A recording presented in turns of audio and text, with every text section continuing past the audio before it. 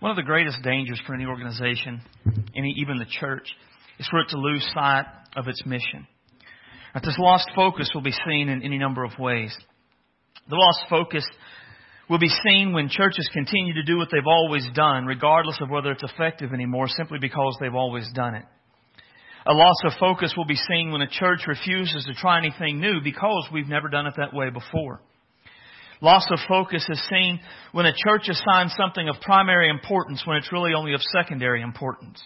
A loss of focus is seen when a church only does what is comfortable instead of what is commanded. That's why it's important for the church to continually come back to the question, what is the church's mission? That's what we're going to talk about today. Open your Bible to Matthew chapter 28, verse 18 is where we're going to start. That's page 760 if you have a pew Bible. And when you find that, I'm going to ask you to stand to honor the reading of God's Word.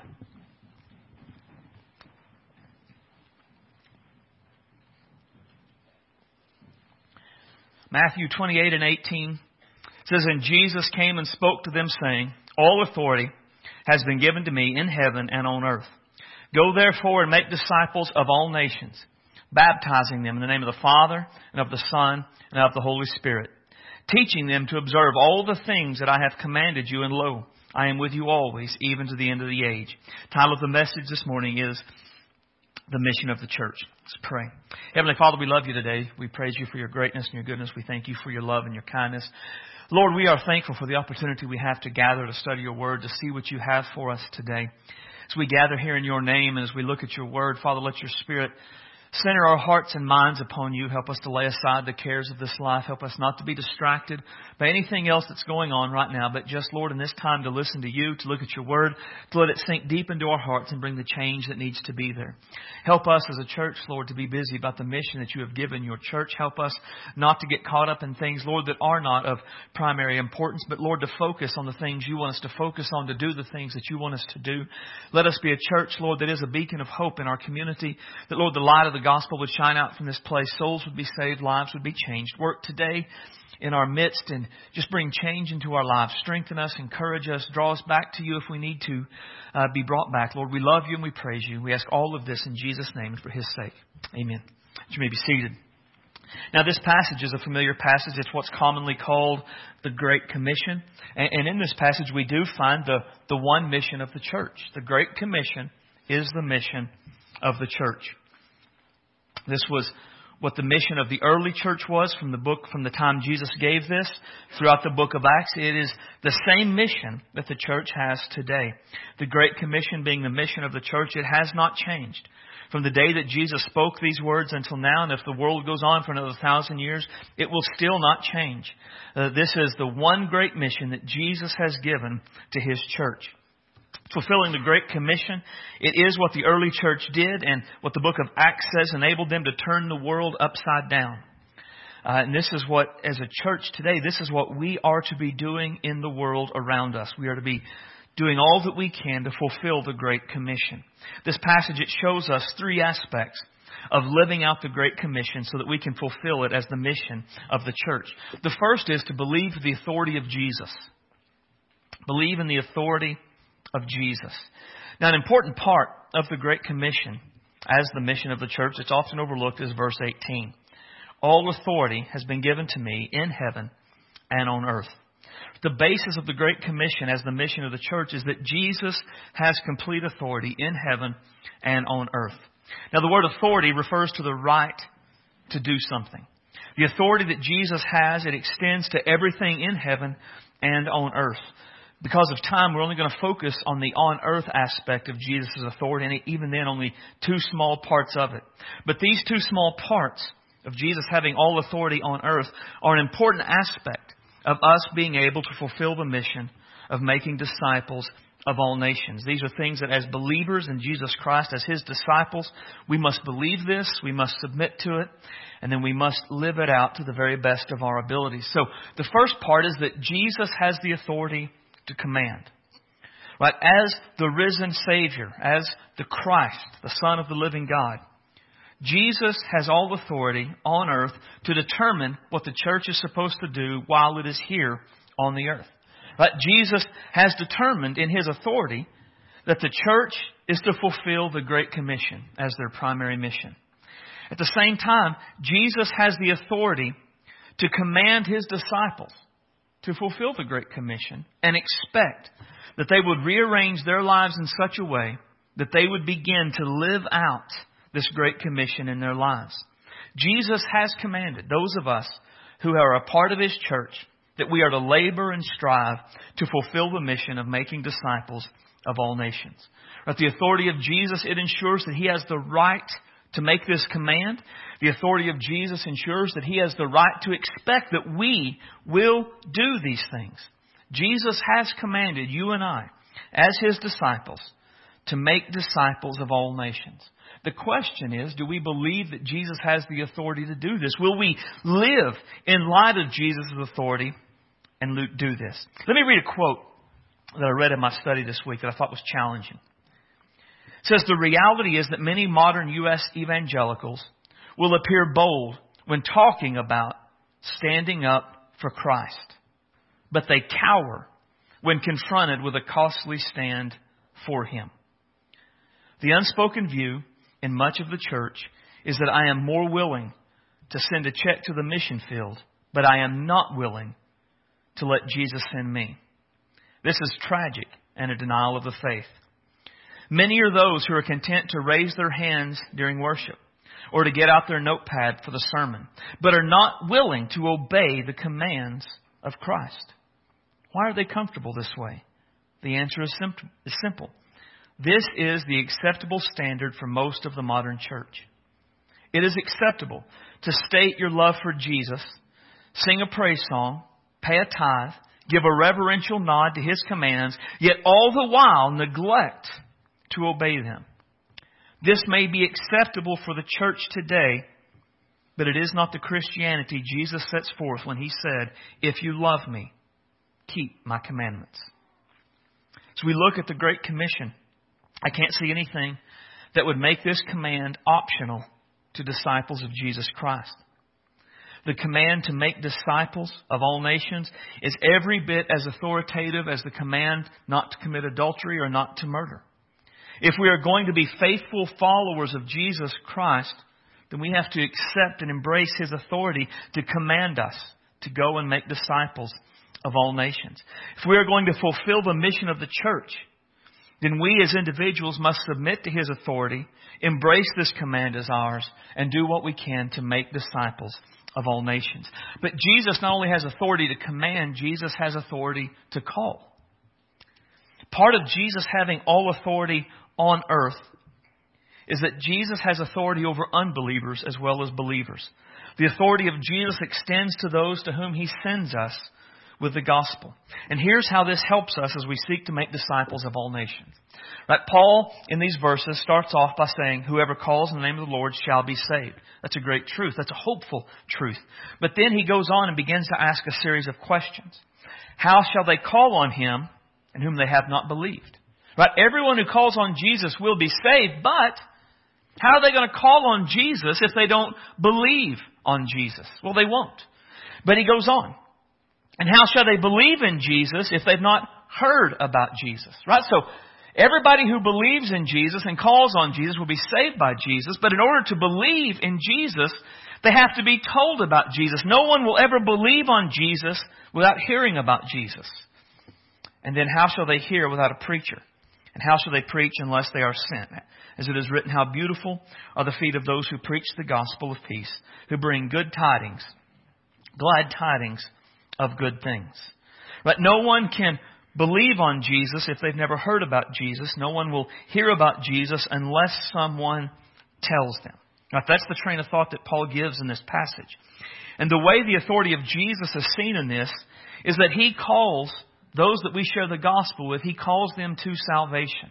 You know, one of the truths of Scripture is that no one ever just determines to come to Jesus. Right? As the gospel is shared with them, they are called to salvation. The Bible speaks of this in different ways. In 2 Corinthians 4, it talks about God calling light into the darkness. In John chapter 6, Jesus talks about no one coming to Him unless the Father draws them. In Ephesians 1, it talks about the Holy Spirit reaching out and bringing people to Jesus. And all of this is the same sort of thing. The idea is, as we share the gospel with people, God works through that and He begins to call people to Jesus. He begins to call them to turn to Him, to come to Him, and to be saved. Now, not everyone we share the gospel with is going to believe on Jesus. That's just the unfortunate truth. But some will. As you and I, as we verbalize the gospel, as we call people to believe in Jesus, as we talk to them about who He is and what He's done, Jesus works through that.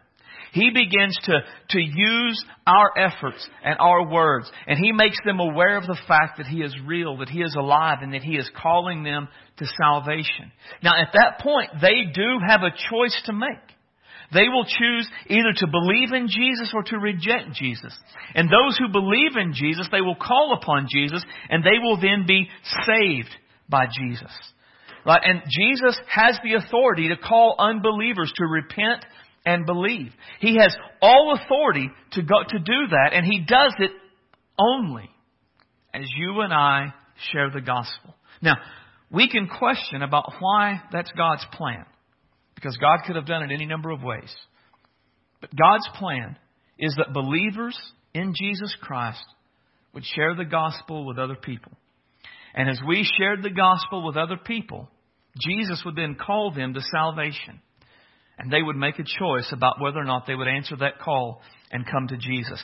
Jesus has the power and the authority to call unbelievers to salvation, and He will save all those who come to Him. The Great Commission, it is the one and only primary mission of the church. But in order to fulfill this mission, you and I, as individual disciples, we have to believe in the authority of Jesus Christ. Believe that He has the authority to command us to do things we may not want to do. We have to believe He has the authority to call unbelievers to salvation and to save them when they turn to Him. We must live in light of the authority of Jesus. So first, we believe in the authority of Jesus, but secondly, we obey the commands of Jesus. Now, the Great Commission has one primary command with three supporting commands. The primary command explains the main goal. What is the objective of the Great Commission? And the others explain how we go about fulfilling this Great Commission. Now, for most of my life, what I've always heard is that the primary command of the Great Commission is go. Right? You go and knock doors. You go pass out tracts. You go. And then everything else is sort of incidental. But when you study the passage, that's not the thrust that Jesus is giving. The primary command is actually to make disciples. Right? And that's important because the goal of the mission of the church, it's not to go and get people to pray a prayer. It's not to get people to walk down Romans Road. It's not to get them to accept 4 spiritual laws. It begins there, but that's not the end of it. The end goal is not just to make converts, but to make disciples of Jesus Christ. That all that we want to do in fulfilling the Great Commission is to lead people to become fully devoted followers of Jesus. It's not enough to convince them to pray a prayer. It's not enough to convince them to just say the right words. What we're trying to do is help them to grow in the grace and the knowledge of Jesus Christ so they can be fully devoted followers in their lives. That's the primary command, make disciples. The supporting commands are to go, to baptize, and to teach. So how do we live out that one main command of make disciples and go, baptize, and teach? Well, first, look for opportunities to make disciples. But while go is not the primary command, it is a part of the message. And there are two sides to what it means to go and make disciples. One is just to go.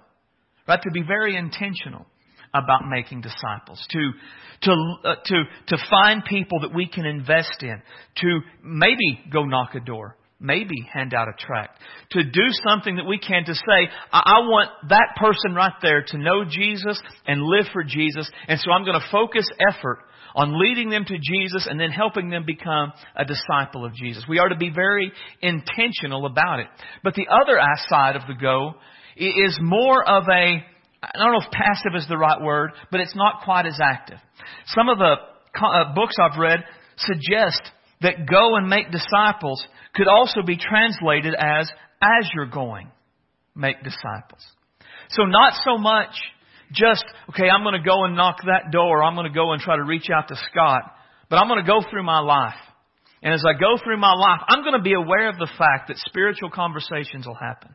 I'm going to be aware of the fact I'm going to encounter people that need Jesus in their life.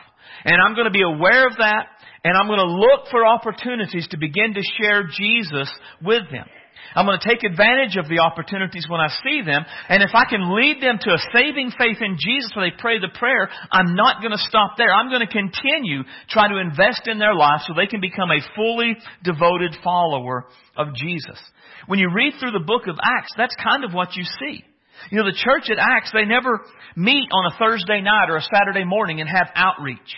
Instead, typically, they just sort of go through their life.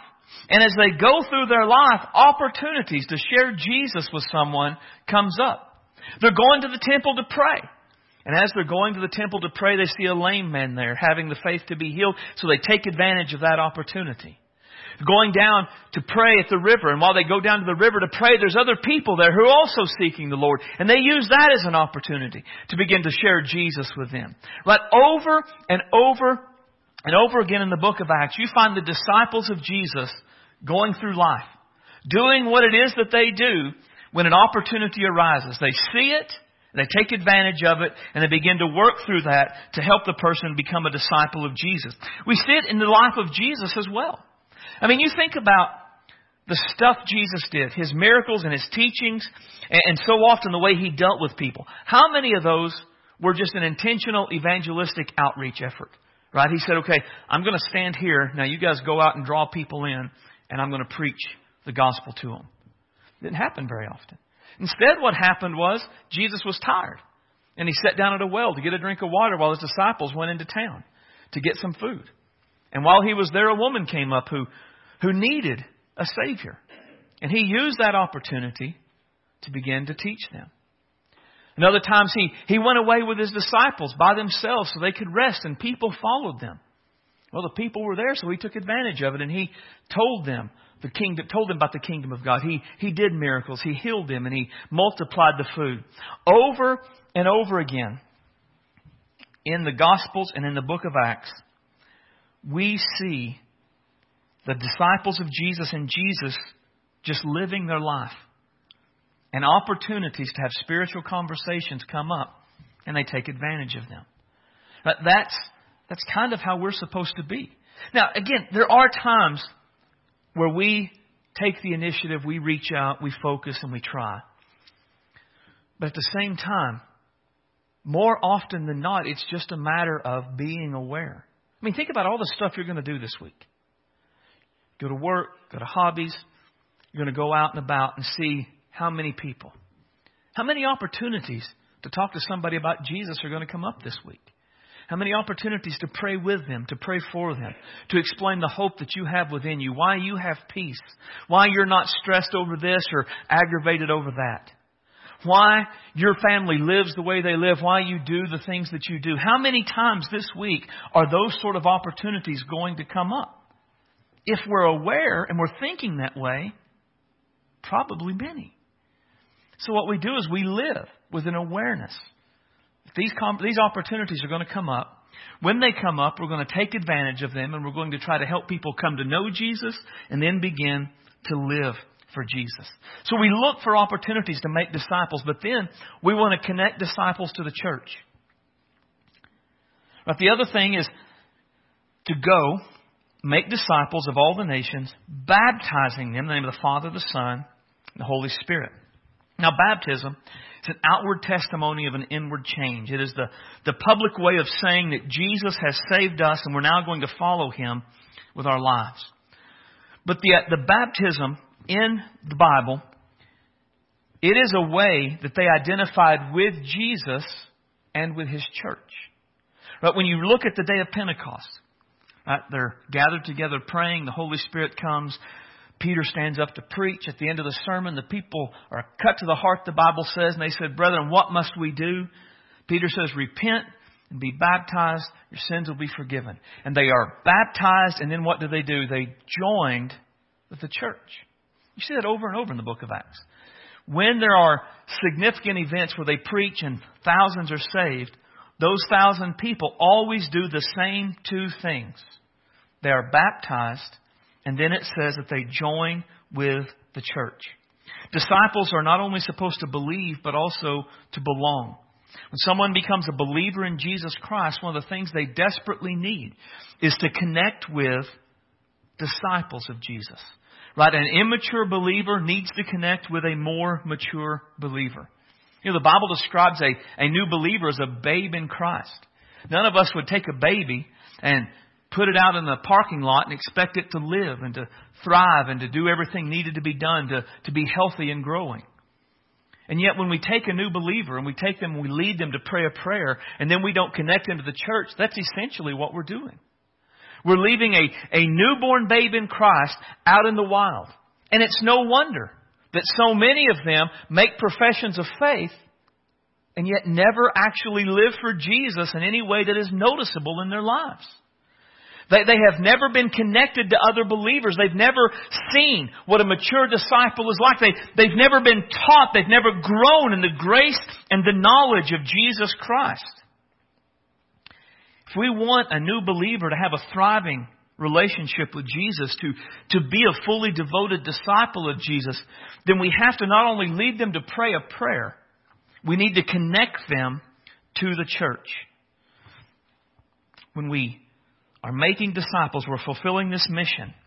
We're not only focused on making converts, that's where it starts, but then we begin to focus on their spiritual development, that they would be fully devoted followers of Jesus. And the very first aspect of that, it is a connection to a local church. I know I say this a lot, but the local church is supremely important for the mission of Christ and for the life of the disciple of Christ. If we want someone who is newly believing in Jesus to truly live for Jesus, we have to connect them to the church. And then finally, develop deep disciples, right? So to obey the command of Jesus, you look for opportunities, you connect disciples to the church, and then you develop deep disciples. In verse 20, Jesus says that we're to teach them to observe all the things I have commanded you. The last supporting command, it is the command to teach the Word of God. One of the things a new disciple needs is to be taught what Scripture says. Right?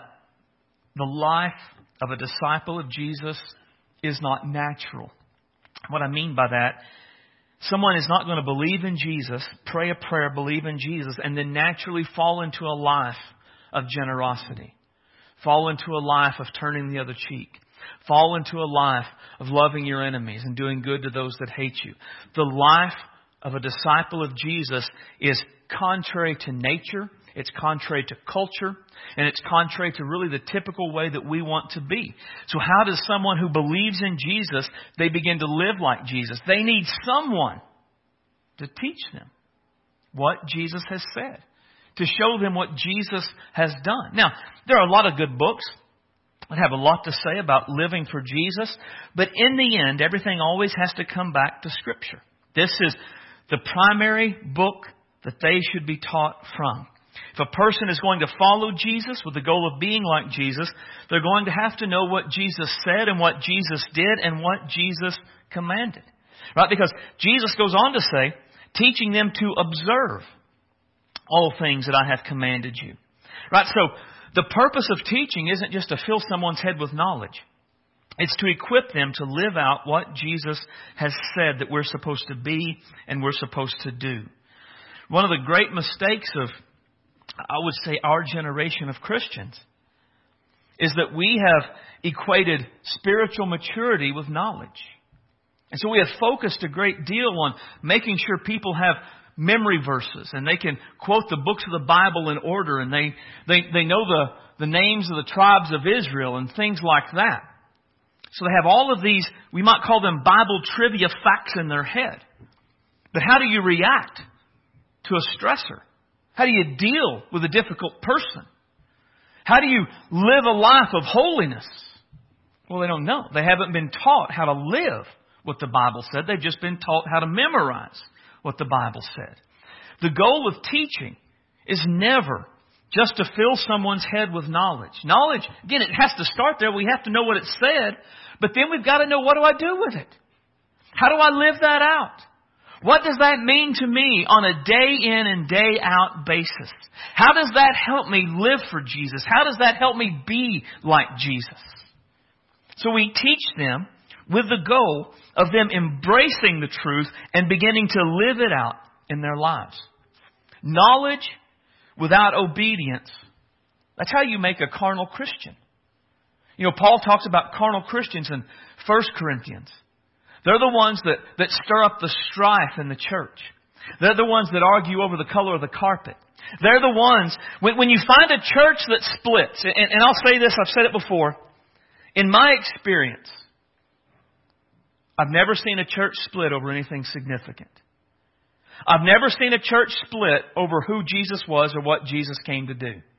I've never seen a church split over the nature of salvation or the inspiration of Scripture.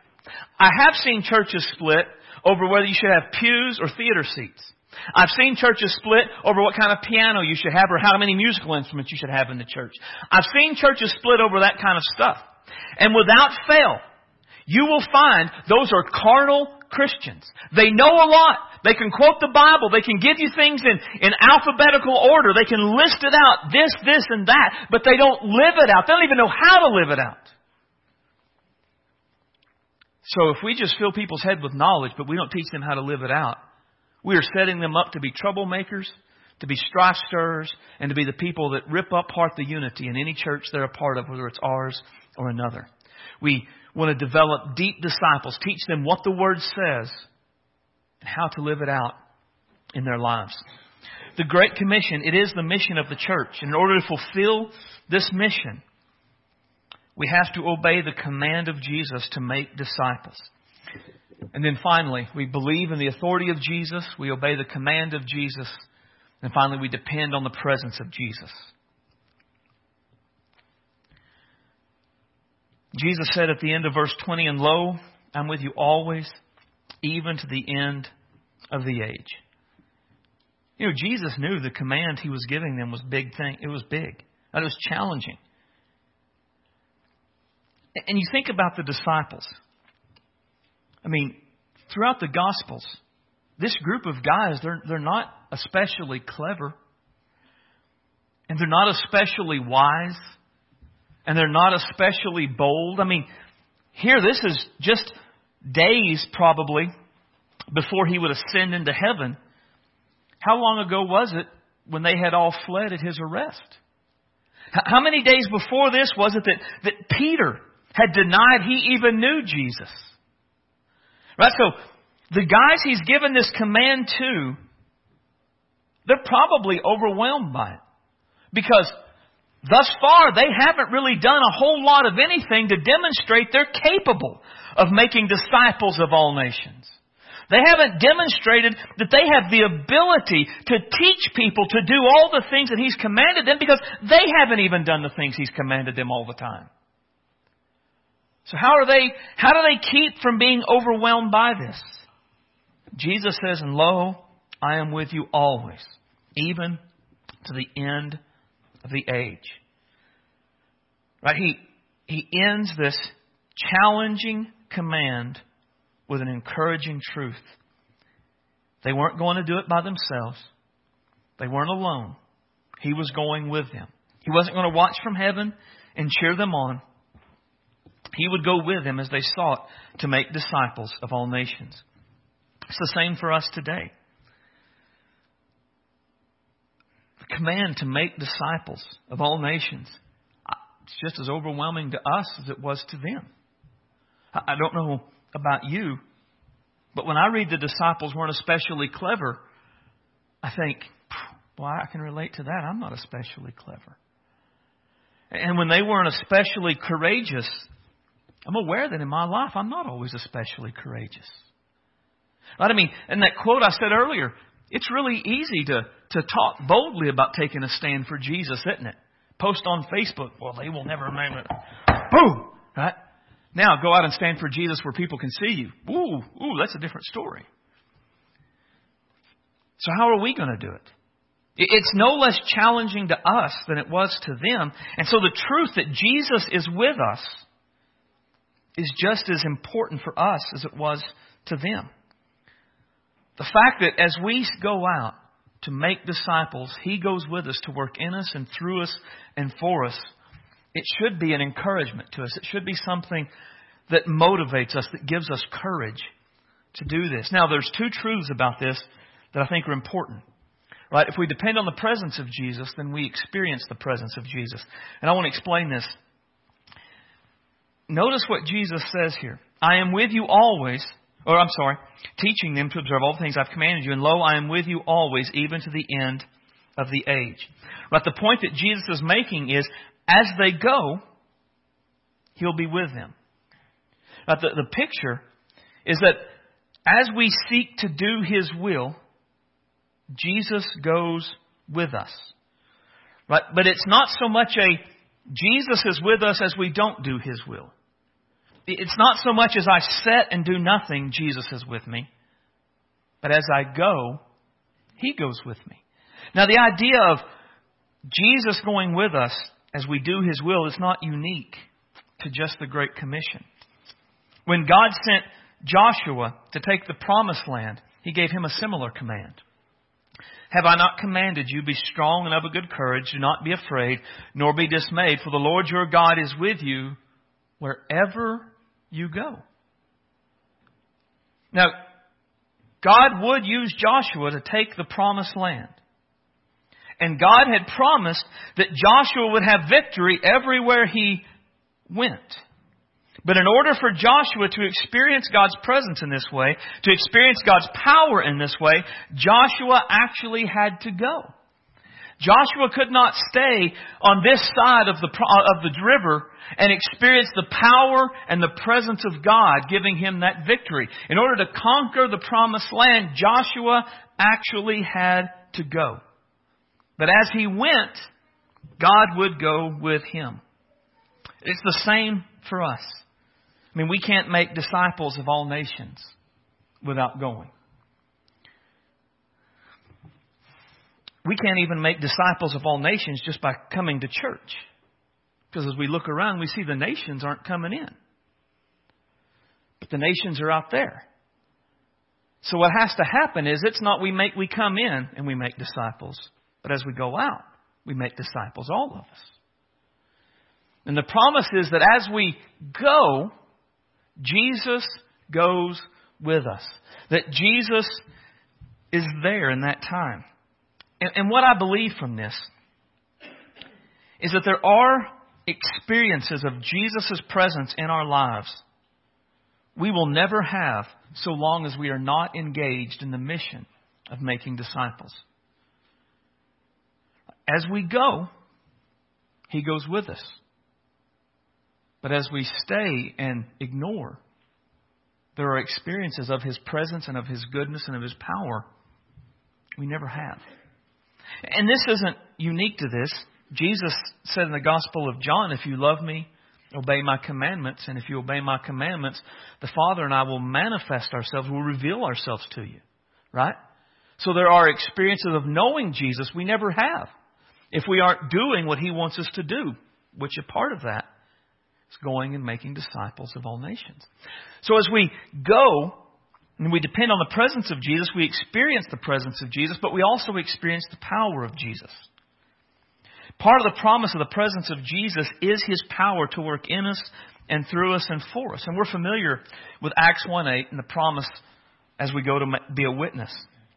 It says, but you shall receive power when the Holy Spirit has come upon you, and you shall be witnesses to me in Jerusalem and all Judea, Samaria, and to the ends of the earth. So one of the promises that we cling to when we seek to make disciples is that the Holy Spirit will come upon us in power and enable us to do what needs to be done. That's a promise. We talked about last week, the Holy Spirit will enable us to do anything that Jesus has commanded us to do. But something we have to understand is that a huge part of what the Holy Spirit does in the life of a believer is equip us to serve. Right? The Holy Spirit, you read through the book of Acts, and the Holy Spirit came upon them, and then they spoke, and then they did this, and then they did that.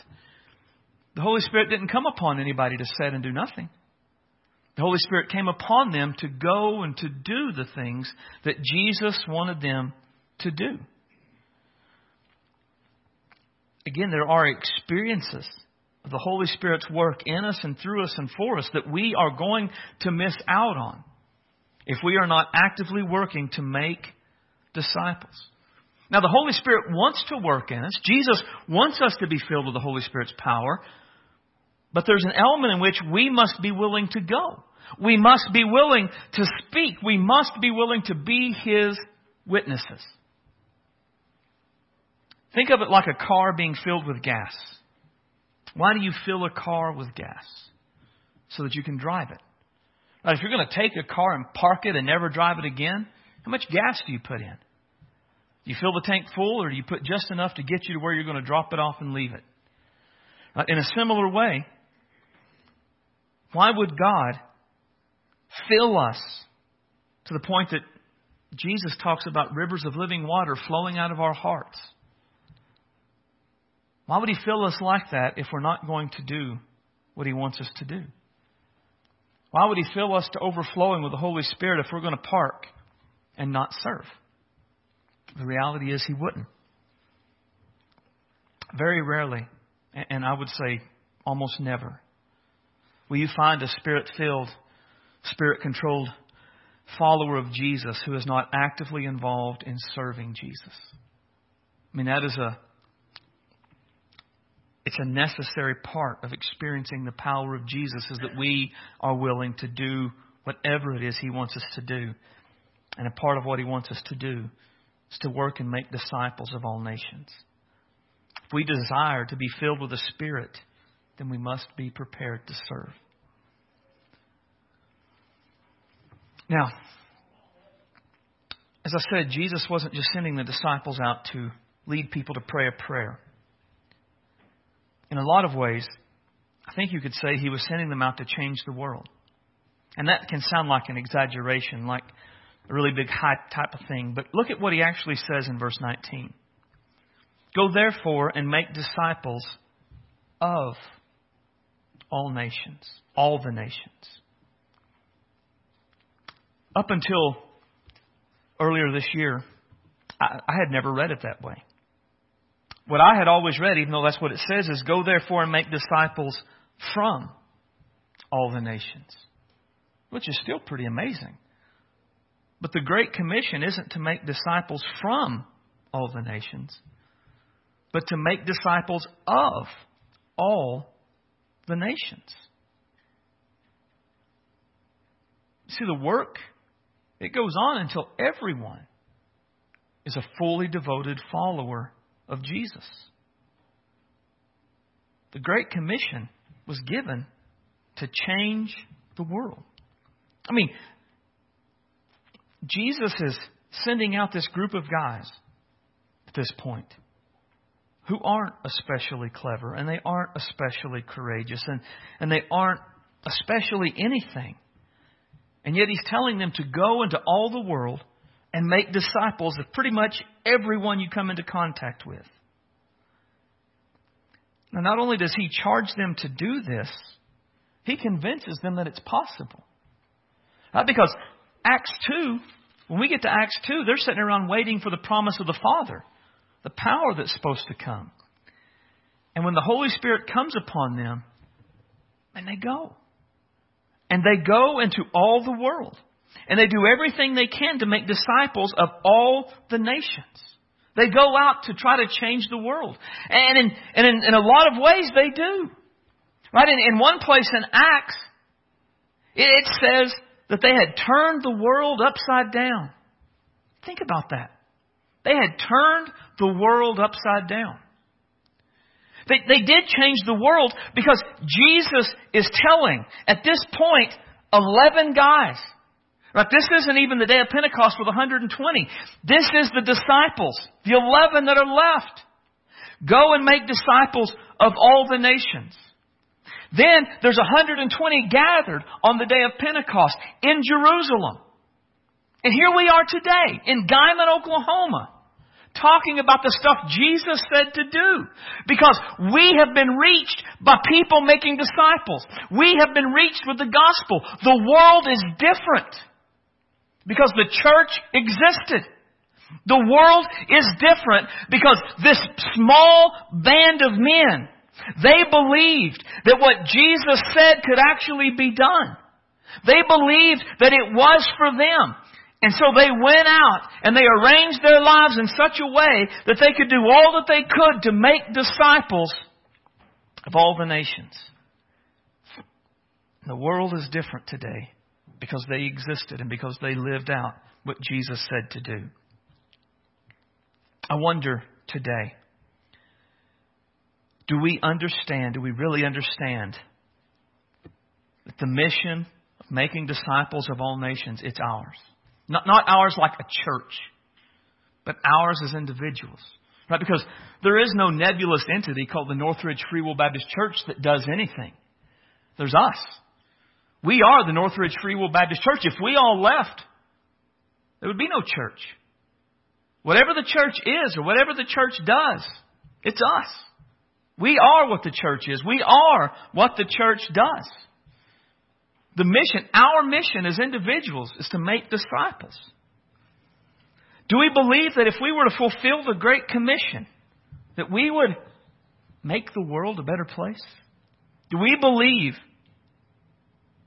this group of people in here today, living out the command of Jesus, empowered by the Spirit of Jesus, could change our community, change our state, could change our country, could change our world? And if we don't, why? Why don't we? Because the church of Scripture did. And they weren't any better equipped than we were. They're probably, by and large, they're not as knowledgeable as we are. Most of us have more Bible knowledge than all 120 who were there on the day of Pentecost combined. Most of us have more access to the Scripture than anyone who lived in the Bible times ever. All that's missing is our belief that it matters and our confidence the power of God is sufficient to make us able to do it. If we believe Scripture, we have to conclude that there is no organization in the world that can do what the church can do in changing the world.